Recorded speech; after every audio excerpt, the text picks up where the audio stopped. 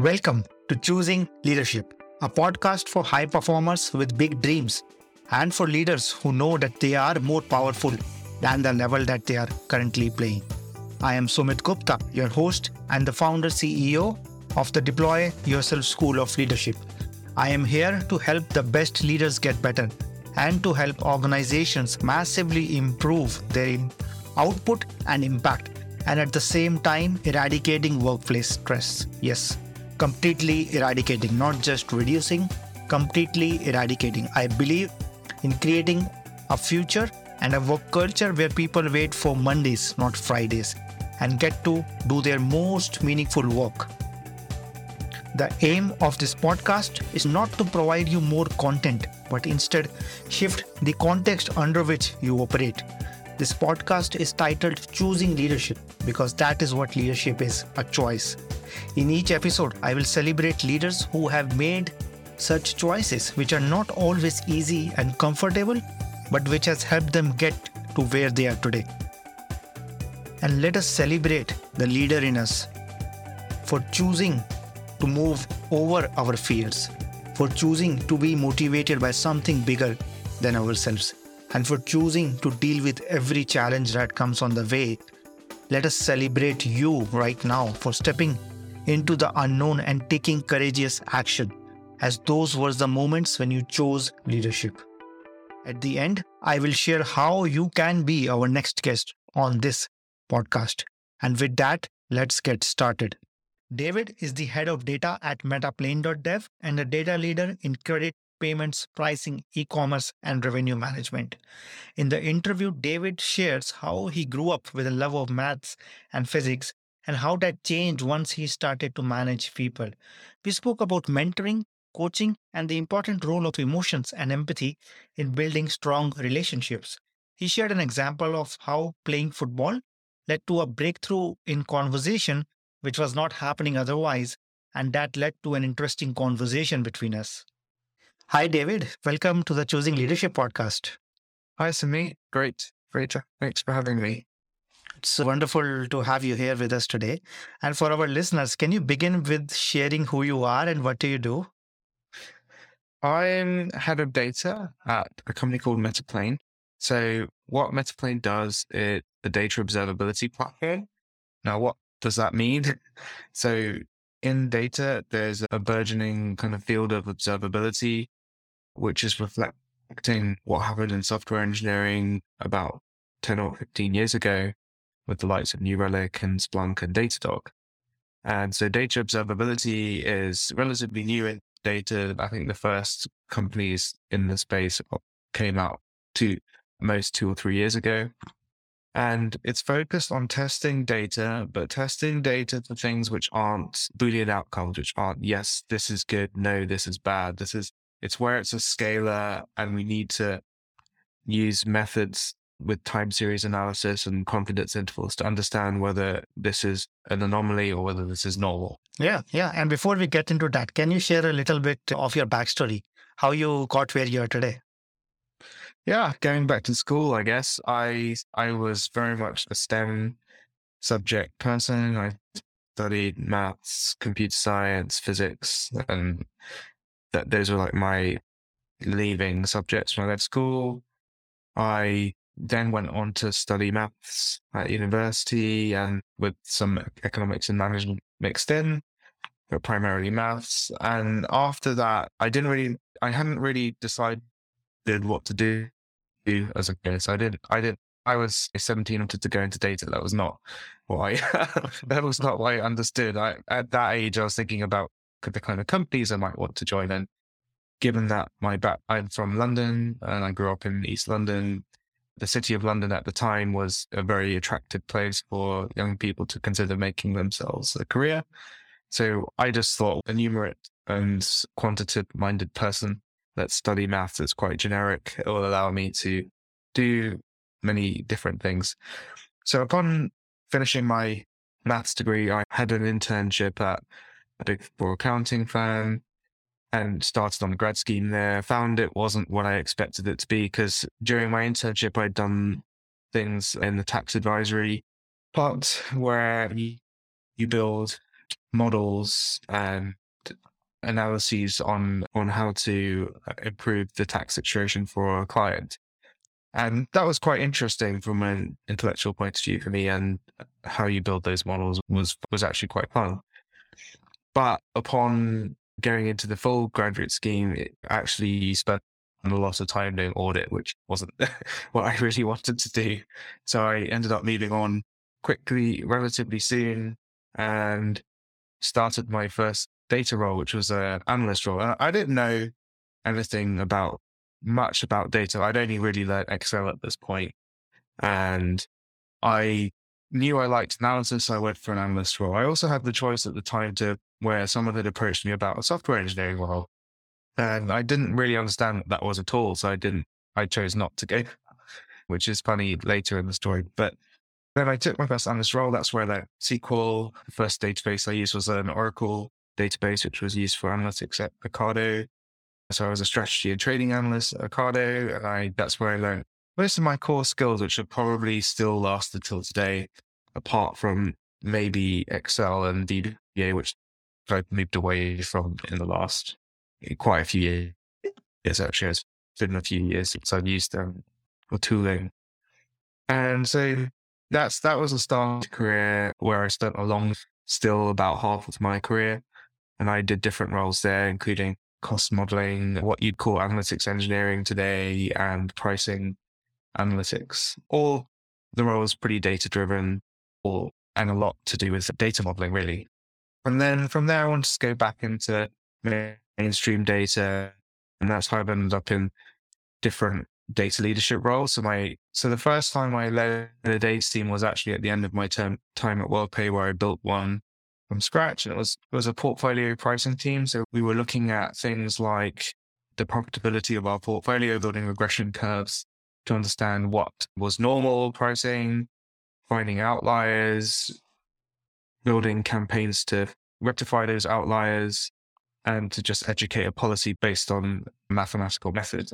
So I built a team around that with one, I guess what you'd call today an analytics engineer and two analysts who were focused on driving the changes based on the data that we had. From there, I moved to a fintech company where I was head of data and analytics. I wanted to become a bit more generic. The roles at WorldPay were very specialized towards payments, as you might expect. And so this role was much more focused on building out the BI infrastructure required and providing analysis and reporting. And this is where I started to see some of the problems with the existing stack that we've always had with things like Oracle and MySQL Server, which very often struggled under load, couldn't handle concurrency. And we saw the emergence of tools like Snowflake come out and present themselves as solutions to these tools. And I brought in Snowflake to Elevate, which was the fintech I was working at. Yeah. And saw a pretty transformative effect on our ability to run much larger pieces of work very fast. So I remember there being a job that we used to run on our replica production database, which was a MySQL database.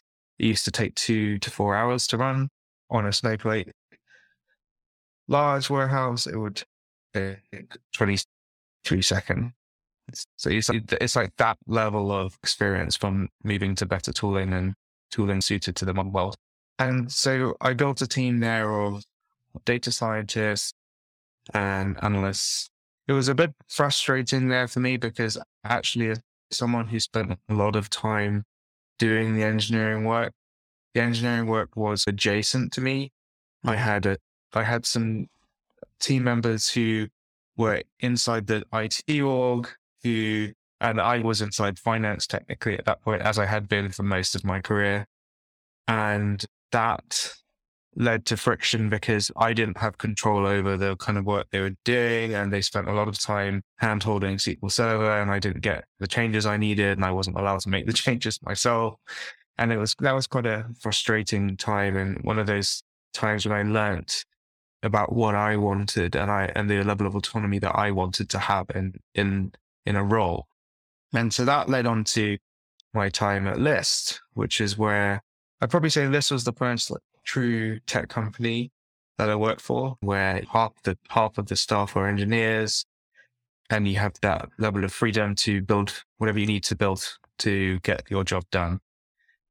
And it was a really excellent experience. Again, leading a team of analysts, but this time also being in charge of the engineering part, the analytics engineering part, the data warehouse, terraforming it.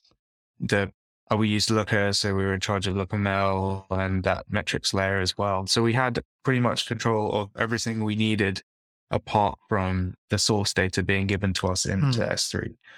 Yeah. So what I'm really curious is like you started being somebody interested in maths, physics, data, and then you found your way into an industry, but then you became a leader, you became a manager of people, and many of those people are again very analytical minded. How has that transition to leadership been? Because when you work with the people versus when you work with data, they are like very different.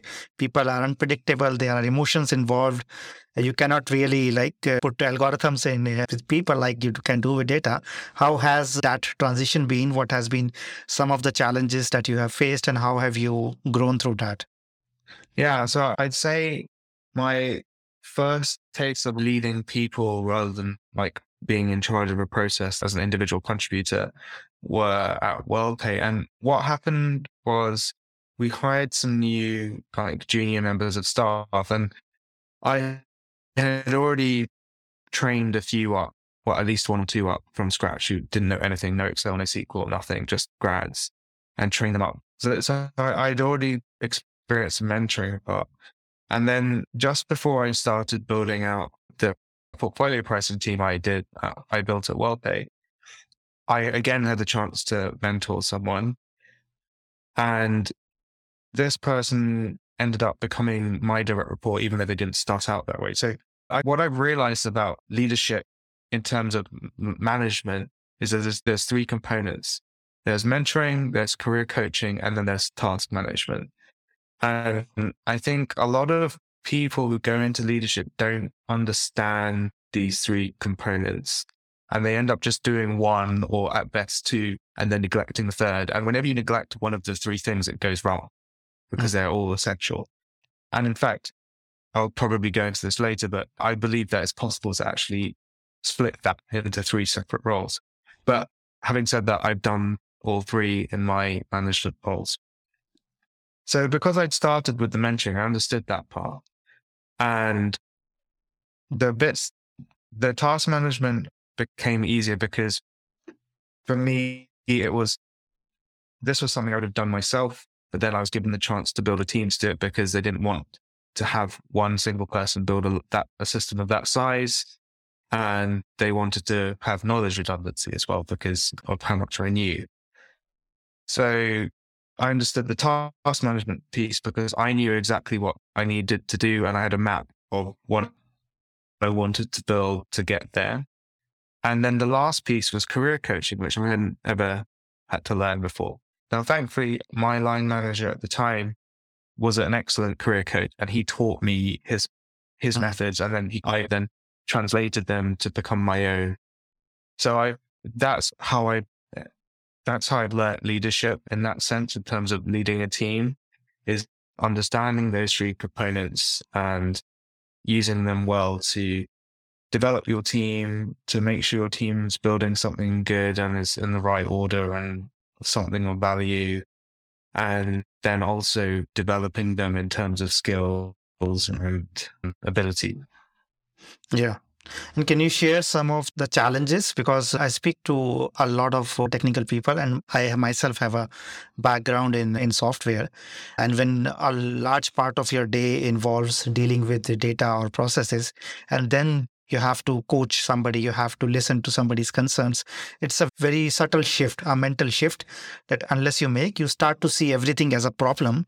And if you start to take the problem solving mindset to people, it doesn't work. So can you share some of the challenges or maybe some unlearning that you had to do along the way?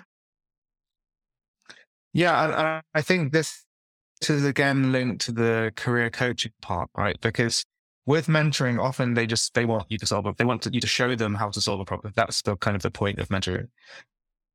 With the career coaching part, that's the part where you're trying to guide them towards solving their own problem and to developing themselves. And that's like a real mindset shift where you have to start learning to ask questions that help them learn what they need to or go where they need to. There's also, I think, a mindset shift in thinking, okay, I'm looking after this team. Actually, that's what I'm really supposed to be doing. Because a lot of people who go into that leadership for the first time still think they need to be firing on all cylinders as an individual contributor as well. And really, once you've got a team of 3 or 4, that's actually the minority of your time. The majority of your time is looking after your team in the 3 ways I mentioned, but also then representing your team in different contexts around the business. And I think that's a real mindset, like, because lots of people end up in management organically and they're not, that kind of line is not explicit. And I think thankfully for me, I gradually moved in. So I started with one person, then I added another, and then I gradually learned to relinquish some of the things I was doing to those team members. And then suddenly I'm looking after a team of 3 or 4, and I learned that I'm supposed to be delegating a fair amount. I think that was helpful for me. Yeah. Thank you for sharing that. And if I zoom out a little bit into the future, right, where are you headed? What is it that you are seeking going forward? Towards the end of my time at List, I was managing a few teams, probably up to 25 people, I'd say. And you get to a point there where you just can't know what everyone's working on. You have general themes of what's going on, and then your tech leads inside those teams are the ones who actually know the detail of what's going on in their team. And then actually the individual contributors are the only ones who know exact individual pieces of work that well. And for me, that was interesting because it was the first time I've been that far away from the execution. And the troublesome part for me was there wasn't a data leadership role above me. Like, I was the most senior person in data, but at the same time, I was relatively, I wouldn't say junior, but there was the C-level, and then there was a level of VPs below that, and then there was the level that I was at. So I found it very hard to have the organizational impact I needed to have to make that role fulfilling and to have the impact that I needed. You're not doing individual contribution work. You need to be doing like organizational impact work. And if that's not there, you begin to feel a bit lost. And that's what happened to me. And so that's reevaluated what I want from a role. So in my current role, I don't manage anyone at all. That's not to say I don't want to do it ever again in the future. It's just I am enjoying the fact that as much as we don't have a C-level, that I'm involved in every kind of decision that goes on in the company. Yes, I do data work, but I also do other different kinds of work, including product management. And then also you think about the future as well. I've started to kind of delve into software engineering. So I can see myself spending a bit more time as an individual contributor for a while. And I don't know where that leads afterwards, in all honesty. Yeah, but as you rightly said, when you work more closely with the C-level or the business folks, then a lot of emphasis is on the communication, is on influence, on building trust, building those relationships, rather than like just proving a point or showing evidence for your point of view. What do you find most challenging when working with people who are very different from who you are in the way that their background, but also how they think? And also what they care about. Business people, they have a focus, they have a intention. So what is it that you find most challenging in that communication, in that space where your responsibility is going up, but at the same time you have that background of data analytics and technical, which might be limited? Yeah. So I think thankfully, because of my time in finance, and then I also gained an accounting qualification in that time, which is like the equivalent of CPA in the US. I have quite a good commercial foundation to rely on. And that's really helped me understand business and those commercial stakeholders, what they're looking for.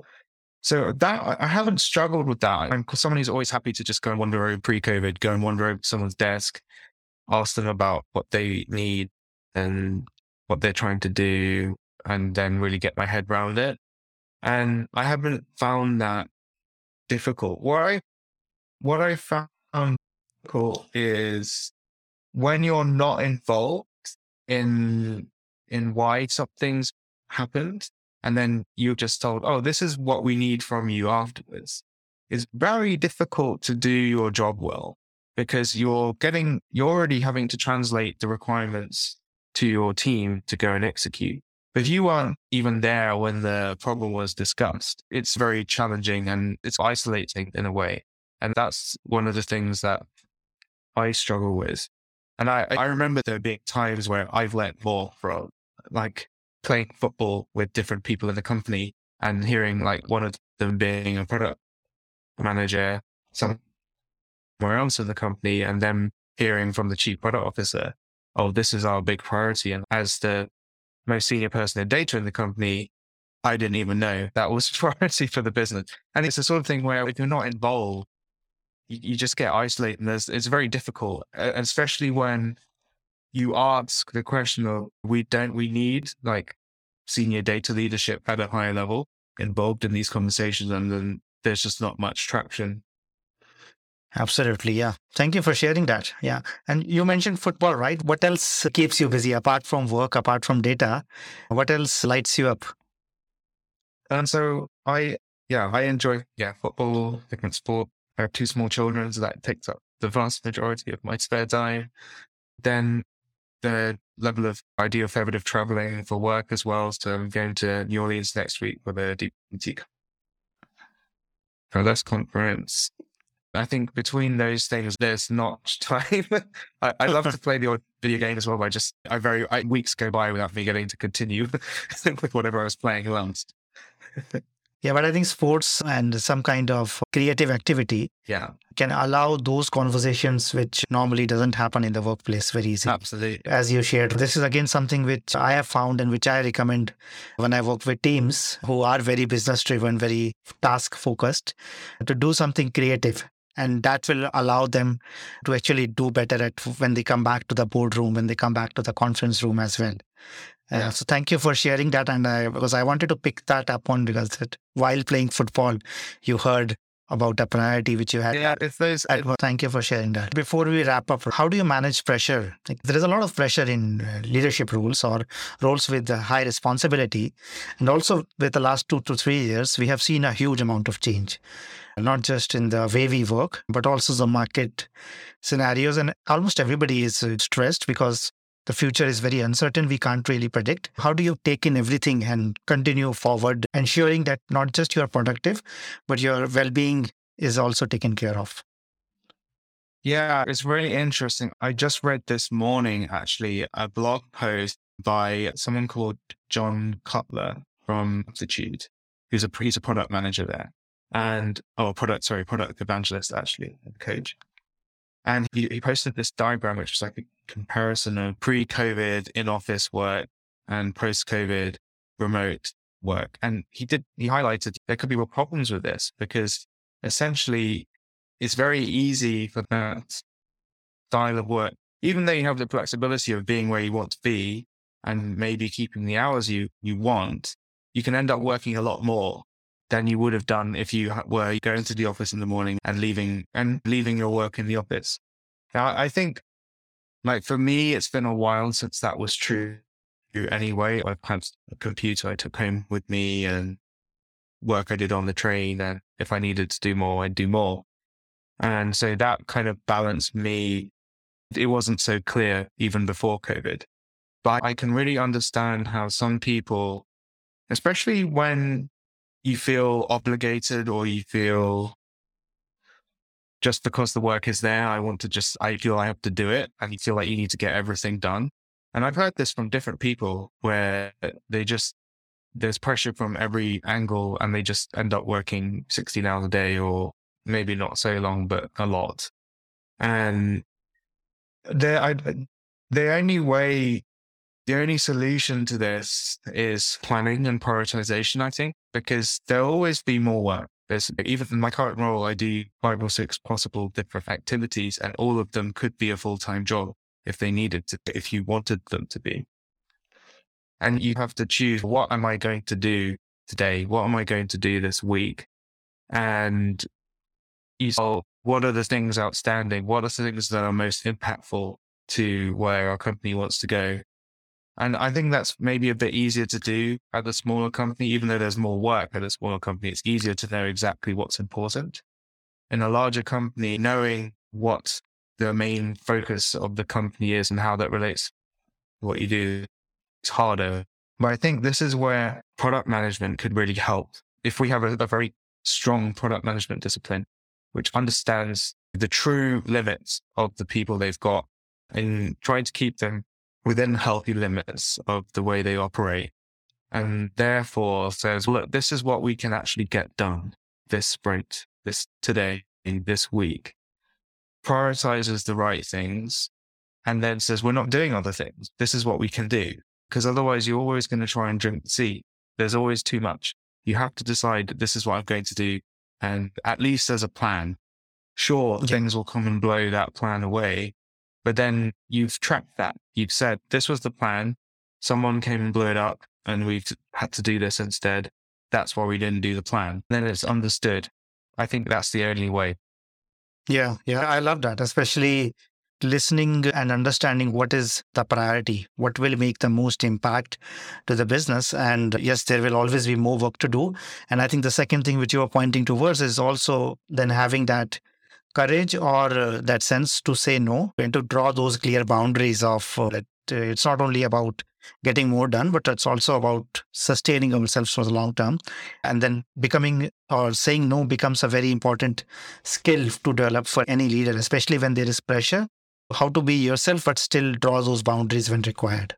Yeah. And I think it's also worth thinking when you say yes to too much, like the things that are the most important things that you should be doing, they get degraded. Because if you're working 12 to 16 hours, you're not working at your 100% optimal that whole time. You're probably working at 50% or something less, maybe. And so the 8 hours that you spent on the thing you should have worked on is worth 4. And it's just that much worse. Yeah. Whereas if you balanced, the things you work on should be higher quality as well. So it's kind of, if you're distracted and focused the wrong way, you rob the rocks of your company, I think. Yes. And I think another thing I think which comes from that, which I often share with people, is that if you cannot say no, or if the culture is like that people cannot say no openly, then what that also means is that the yeses cannot be trusted. And as you were pointing out, the quality of those yeses becomes much, much lesser, which basically takes away from the point of having to say yes and no to a commitment, to a task. Yeah. So thank you for sharing that. That's very relevant. It looks very trivial, but it has a huge impact on the quality of work that gets done, and then the quality of well-being, the quality of the people that are part of it. And I think this is why I think the product management discipline has exploded just in the same fashion that the engineering disciplines have, because it's just so hard. It's such a difficult role to get right. And there's many people in those roles out there who actually aren't getting that right today. And I think that's why you're seeing the fallout and the burnout in the people who are in their squads. It's just not going as well as it should be. Yes, I think the product manager role is like in the middle of all different parties, where you have to listen to everybody, keep everybody happy at the same time. Nobody is directly reporting to you, so you have to manage all of that. So it can be a challenging role, but it can teach you so much about these intricacies when we work with people. Yeah. Thank you, David, for everything that you shared. It was wonderful listening to your views. And going forward, I want to wish you best with everything that lies ahead for you. Thanks, Amit. It's been a pleasure to be on the podcast. Yeah, same here. It was wonderful to have you here. That's it for this episode of Choosing Leadership with Sumit Gupta. I choose leadership every time I record this podcast, and I invite you to do the same. I invite you to design a life of joy, meaning, pride, and satisfaction, not just for yourself, but for everybody around you. If you got something out of this episode, would you share this episode on social media? And if you know somebody who would be a great guest, can you tag them on social media to let them know about the show? And if you are a leader who wants to acknowledge how far you have come and have big dreams for the future, please reach out to me to be a guest on this podcast. And I love seeing your posts and guest suggestions. This is what I do most naturally, to lovingly and gently provoke you, to help you see your own light, to help you see what you are already capable of. To make sure you don't miss any episodes, go ahead and subscribe. Your thumbs up, ratings and reviews go a long way to help promote the show, and it means a lot to me and my team. If you want to know more, go to deployyourself.com and subscribe to my newsletter or follow me on LinkedIn. I want to thank everyone who contributed to making this show a reality, and I want to thank you for listening. Always remember that you are enough, you are loved, and you matter.